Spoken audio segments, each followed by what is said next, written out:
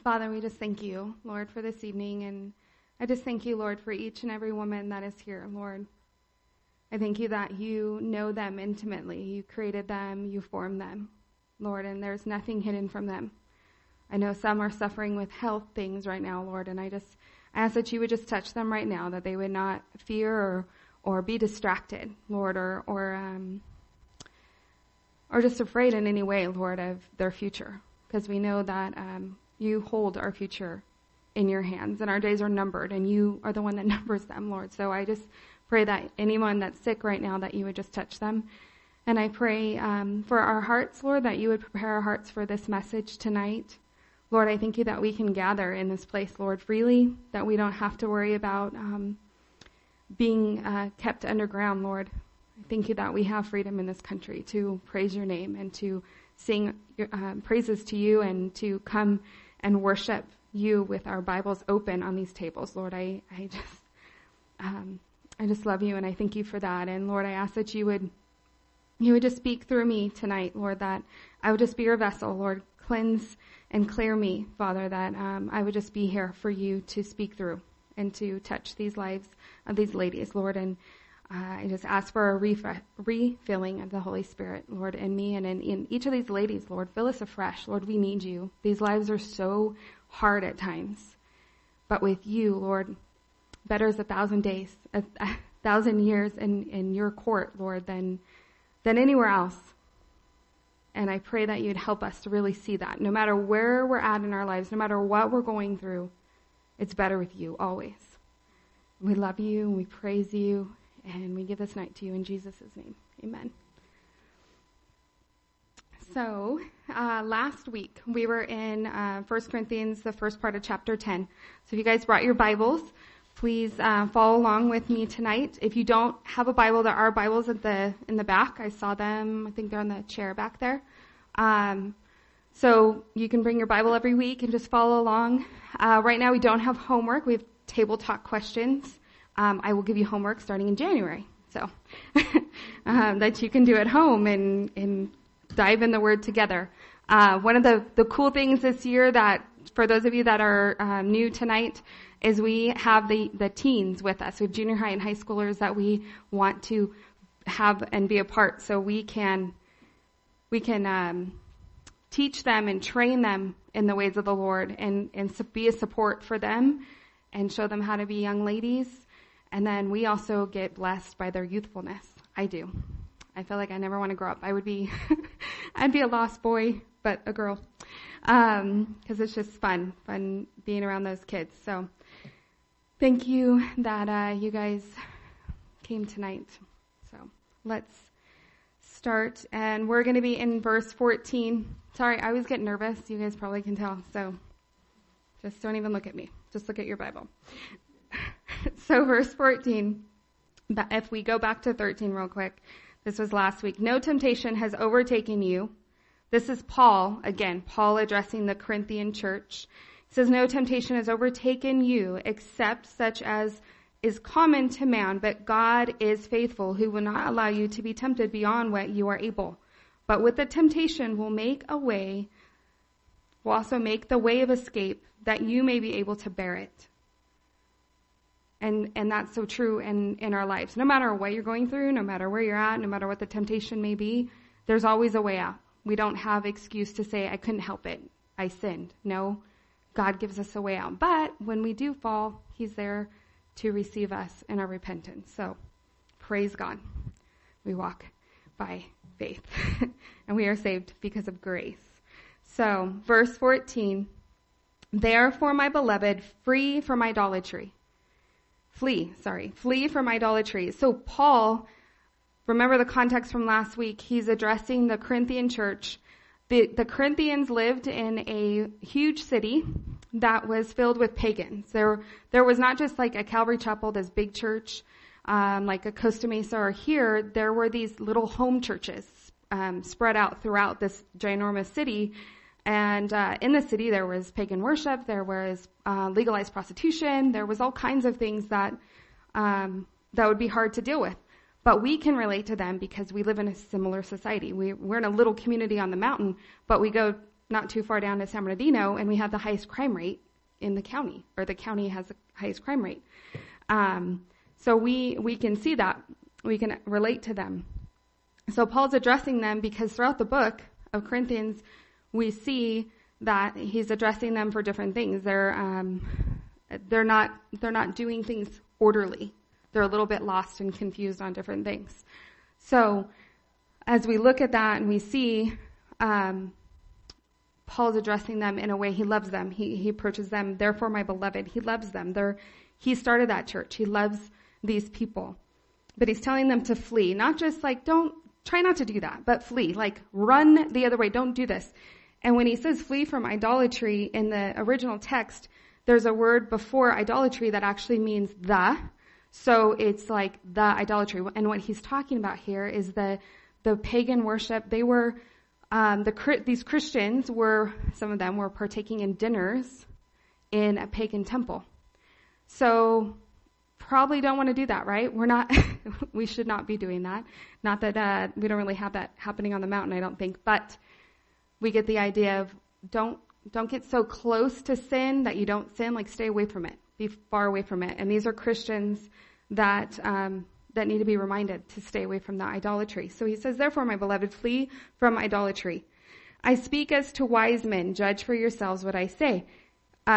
These people were common, or it was common among them to be very boastful and think they had much, they were puffed up, had much knowledge and wisdom, and they thought themselves to be very smart. And so he's kind of being sarcastic to them as I speak as to wise men, judge for yourselves what I say. He wants them to listen, and if they're truly wise, then they will listen to his counsel. So sometimes we have that little pride going, well, I know better, but we need to just listen, like, cut it down and listen. So verse 16, the cup of blessing which we bless is it not the communion of the blood of Christ? The bread which we break is it not the communion of the body of Christ? For we, though many, are one bread and one body, for we all partake of that one bread. When we take communion, or like when they took communion, that's fellowship with the Lord. But if you picture in a small household, there's a loaf of bread, and they're pulling from that bread. Now, these churches had people that were rich. There was much diversity in the community. There's very wealthy, there's very poor, there's slaves, there's free. But when you took up the bread, you became one. And we can see that example for us. It doesn't matter what you make, because when you come here, you're one. And we should have that expression when we're outside of the body, not just here in these four walls of the church, but we need to have that example, to have that unity with not only the Lord, because we're taking the communion, but I think nowadays, because it's passed on a plate, sometimes we forget the beauty of this, where they were taking a part of the bread, the body, which represented the body of Christ. So you have the blood, which is grape juice nowadays, but it represents Jesus' blood being spilled out, and you have the body, his body on the cross for us. So if they're doing these things, he's trying to express to them that you guys do this as one. But then you're over here in sin, like you're hanging out, dabbling with pagan worshipers, and there was bad stuff happening in the temple, and they're sitting there. Maybe they're not partaking of the bad stuff, but they're a part of it. So if you sit around and you're watching it, it's pretty bad. It's like you're doing it yourself. So 2 Corinthians 6:17, therefore come out from among them and be separate, says the Lord. Do not touch what is unclean, and I will receive you. He was telling them to come away from those things. Don't do those things. Because when you're partaking, here you're calling yourself a Christian. You're supposed to be following the ways of the Lord. You're partaking of communion, then act like it. Separate yourselves. We are sanctified. We're separated when we're with the Lord. As Christians, we're supposed to not be of the world, right? We're not to conform to the world, but we're in it. So it's hard. We're still in it, but we need to separate ourselves. 17, for we, though many, are one bread and one body, for we all partake of that one bread. There's unity there. And that's something the Lord keeps putting on my heart for our women's ministry, is there's got to be unity. And that's why This year we're in here, not doing groups. We're not doing separate. We're just in one so we can have that unity. Because we're not called to be divisive. We shouldn't be divisive. And that was happening among these churches in Corinthians, the Christians, because they were having home churches, which is great, but there's different leaders, and then the leaders would fight and argue over who was right, instead of looking at the point and stick to the point. The point is Jesus died for my sins, and I want to share that with everybody else so they can be saved too. So, verse 17, 18, observe Israel after the flesh. Are not those who ate of the sacrifices partakers of the altar? So even those that were partaking of the sacrifices at the altar in the Old Testament, they were not doing things right either. Maybe they'd eat of the wrong. God said, leave this portion for me, right? To burn the fat for him, but maybe they're partaking of that. And they're not doing the things rightly. If God gives us an order to follow it, there's a reason for it. So we keep ourselves from those things. 19, what am I saying then? That an idol is anything, or what is offered to idols is anything?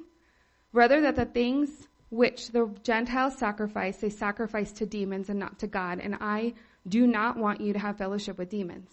So we know idols, they're not real gods. We know that. There's one God. There's one God. That's it. But these idols are man-made things that people have created to maybe sacrifice their children to or do other wicked things. But what they don't realize is that they were sacrificing to demons. It's real, but it's not an idol. It's not a god. It's a demon. And that's us too. We either worship the Lord or we're worshiping demons. There's one or the other in the world. And people don't realize that. Is they think, oh, it's this God or this God. Well, there's only one true God. So you can't be thinking that those people are worshiping like the golden calf when the Israelites pressured, and then Aaron went ahead and listened and threw the gold in there and all their possessions, and it comes out a golden calf. I just kind of think it's funny that it came out a golden calf. It's a cow and it falls over, and but just to see, like, we need to realize what we're doing. If we're calling ourselves Christians, but we're dabbling in these other things, it's not good. So we don't even realize what we're doing then half the time.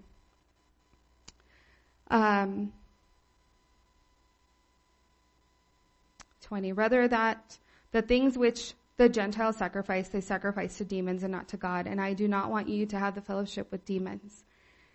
You cannot drink of the cup of the Lord and the cup of the demons. You cannot partake of the Lord's table and of the table of demons. Or do we provoke the Lord to jealousy? Are we stronger than he? Don't provoke the Lord. Maybe you're in a spot right now where you're like 1 foot in, 1 foot out. You can't sure. You're like thinking you're doing the hokey pokey with the Lord. But the reality is it's one or the other. And so our lives are an example to others as well and what they see. And so God takes it seriously. He is a jealous God. He's jealous for us. He loves us so much that he doesn't want our eyes to be somewhere else. If we're claiming Christ, then we need to be following Christ fully and not partake of the things that are not of the Lord. I have an example for that. I remember when I first got saved, I didn't know where the limits were. And I remember I loved to dance, so I would go clubbing with a friend, and the friend wasn't saved. She was married, had kids, and I was married and had kids. And we would go to clubs, and I remember I'd get this little check in my spirit. I'm sure it was the Holy Spirit, like, I don't think so. Because not that dancing's bad. It's not a bad thing to dance, but when you go to those clubs, it's a pickup place. I never drank, I never danced with guys, I didn't do any of those things. So it's not that I was like in sin, but one night I didn't go, and my girlfriend ended up committing adultery with a guy because the temptation was deep. It was there. This guy gave her attention. Her husband wasn't very nice to her that night. So therefore she goes and she has to live with that for the rest of her life. Yeah, she can be forgiven of it, but there's still consequences when we do those things. So,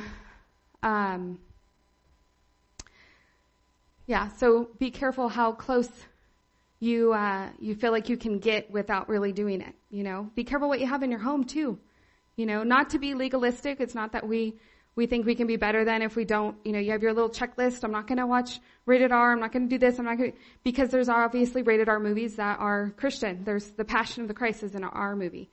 But maybe your conscience is, you can't do that. You can't watch that movie. But what are the other things that you're allowing into your home? What if you're allowing, I know I have friends whose husbands are doing pornography and things like that. And so even as women can struggle with that. But the eyes of the Lord are on all. So he sees it all. So don't ever feel like you can, it's okay. There's always grace. Don't have that attitude because we never know. We never know our last hour. And the heart of the matter too. Were these people just in it for fire insurance in a sense? Like they don't want to go to hell, so they're going to receive Christ, but they can live however they want.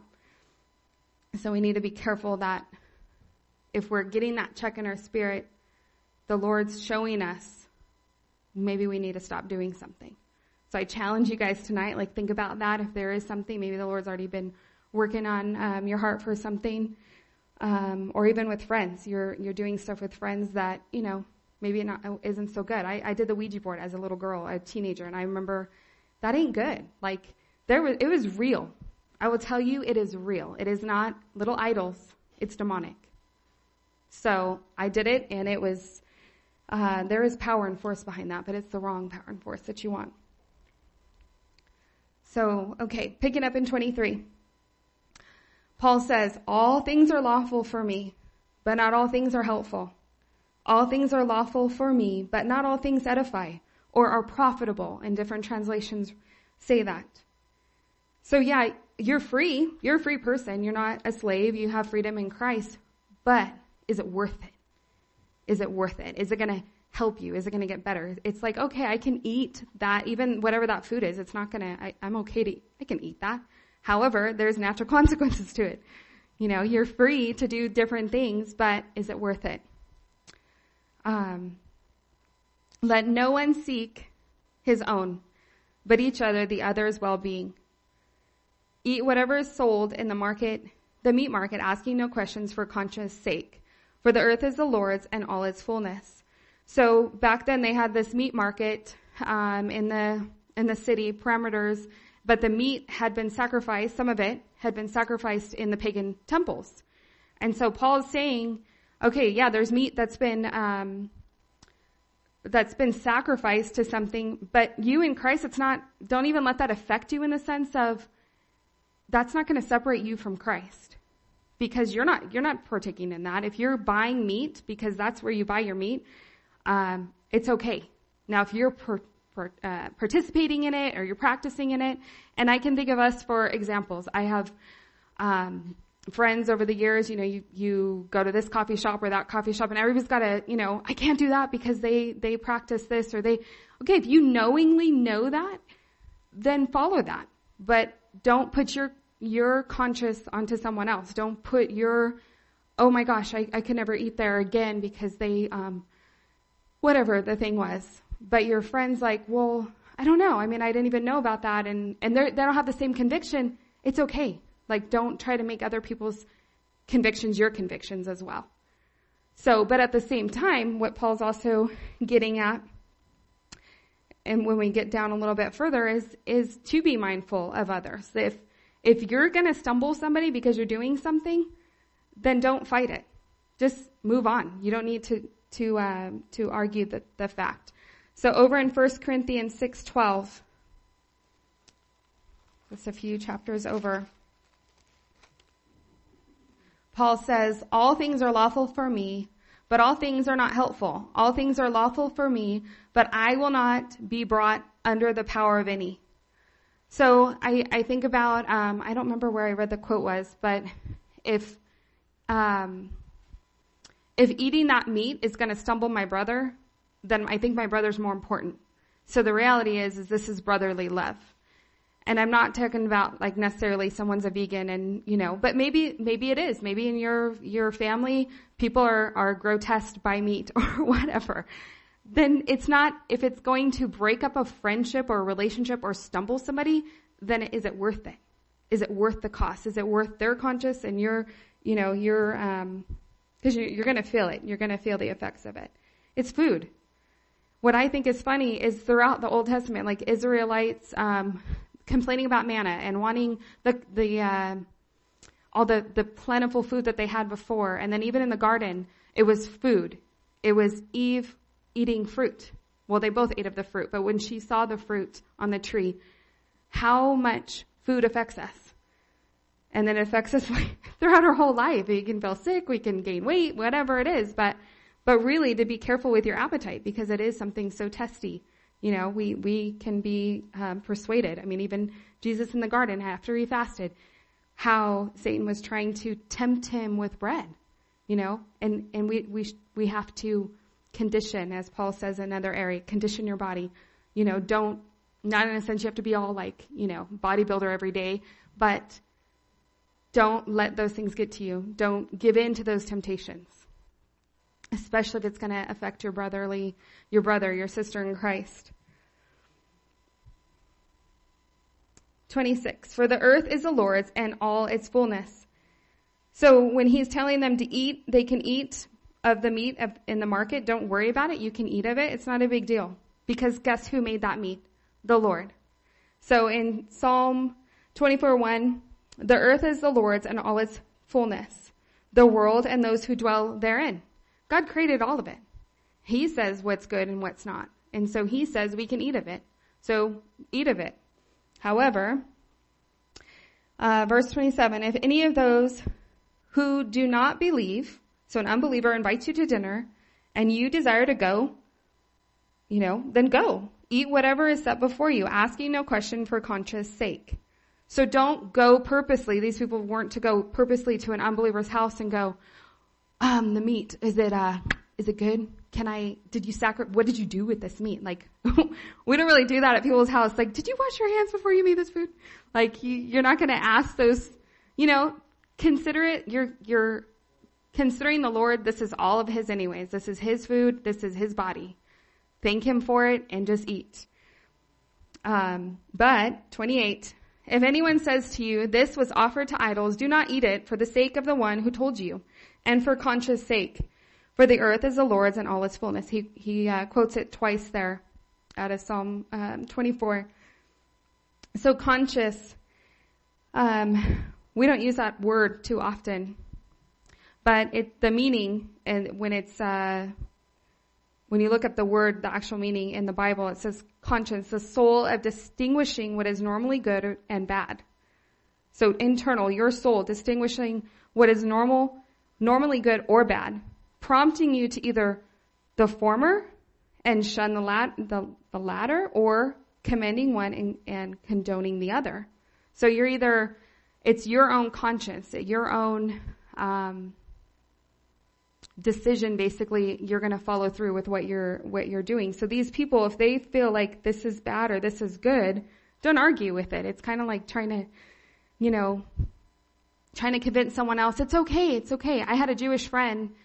She was a Christian she was a Jew that converted to Christianity, but she still kept her Jewish traditions. And even though she wasn't under the law necessarily, because really as Christians we should follow the commandments. We should.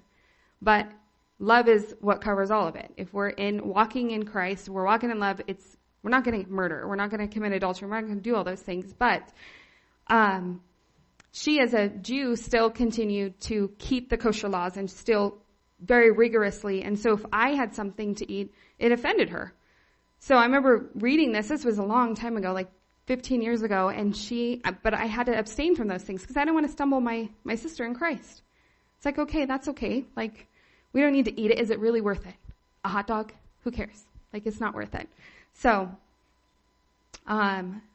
for their conscience, consider someone else. And it comes back to brotherly love. Consider the other. So 29, conscience, I say, not your own, but that of the other. For why is my liberty judged by another man's conscience? So if someone else is convicted that it's wrong, it doesn't mean that it's wrong necessarily for you, but they are bothered by it, so don't do it. It's very simple. Just don't partake of it.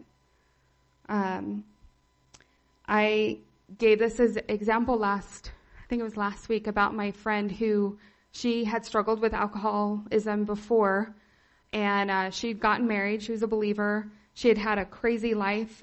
She'd been raped at 15, got pregnant. She had the baby, beautiful boy.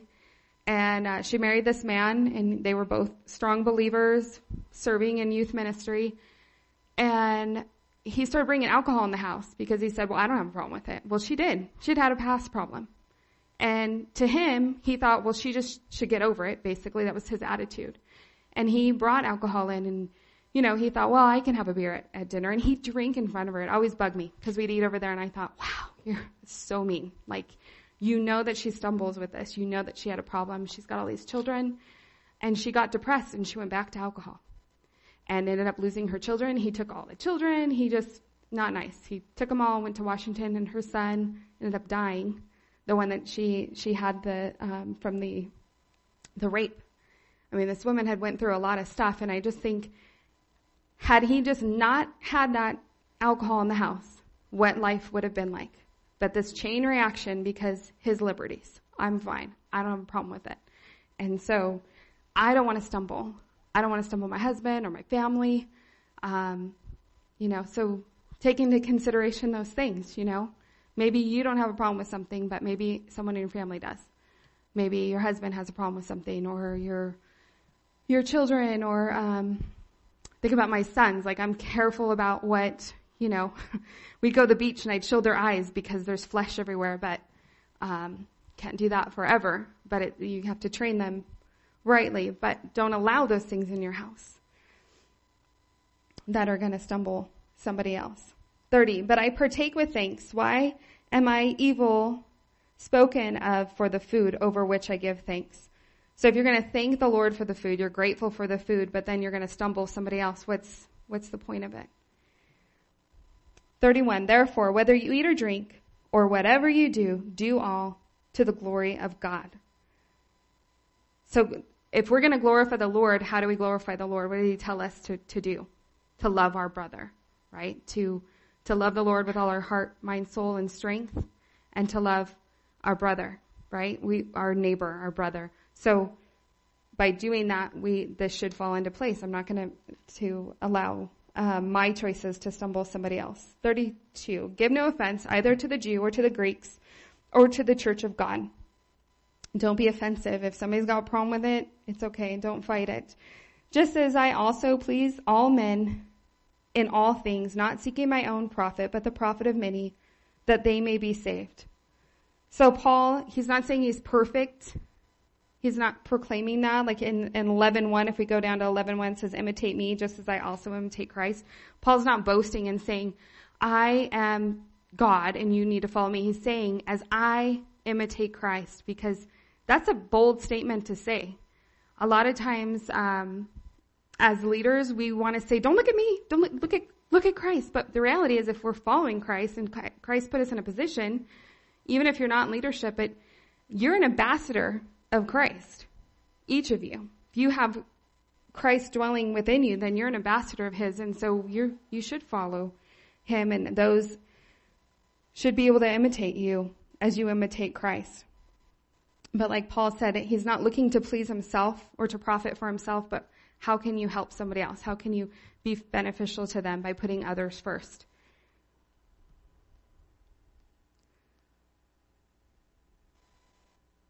So my question is, or my statement to you is, let us consider others' well-being before our freedoms. Whatever it is, like try to be more conscious of that. Obviously, we're going to fall. We're going to make mistakes. And let us walk worthy of our call as Christians so that others can follow us. Because we're an imitator of Christ, but then there's always people younger than us. We think about Titus 2 a lot. I think about that all the time as the older women. Well, you're an older woman than somebody. You may not be in your 80s. You may not be in your 70s or 50s even, but you're a big sister in a sense. And so you got to try to be that example with the Lord's help.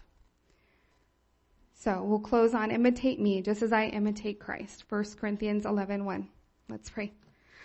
Father, we thank you for your word. We thank you that you left us your word, Lord, that we have it and it's free right in our hands to try to learn from and understand. And Lord, just as we read about the Corinthians and we see the lifestyles that they had, we know we're not perfect either, and we fall into these same pits. And we may not have idolatry in the sense of pagan worship, Lord, but we do other things in our lives that are not pleasing to you and are a form of idolatry. And Lord, I just ask that you would help us to flee from those things. Lord, give us a way out, as your word says, that you always give us a way out of those temptations.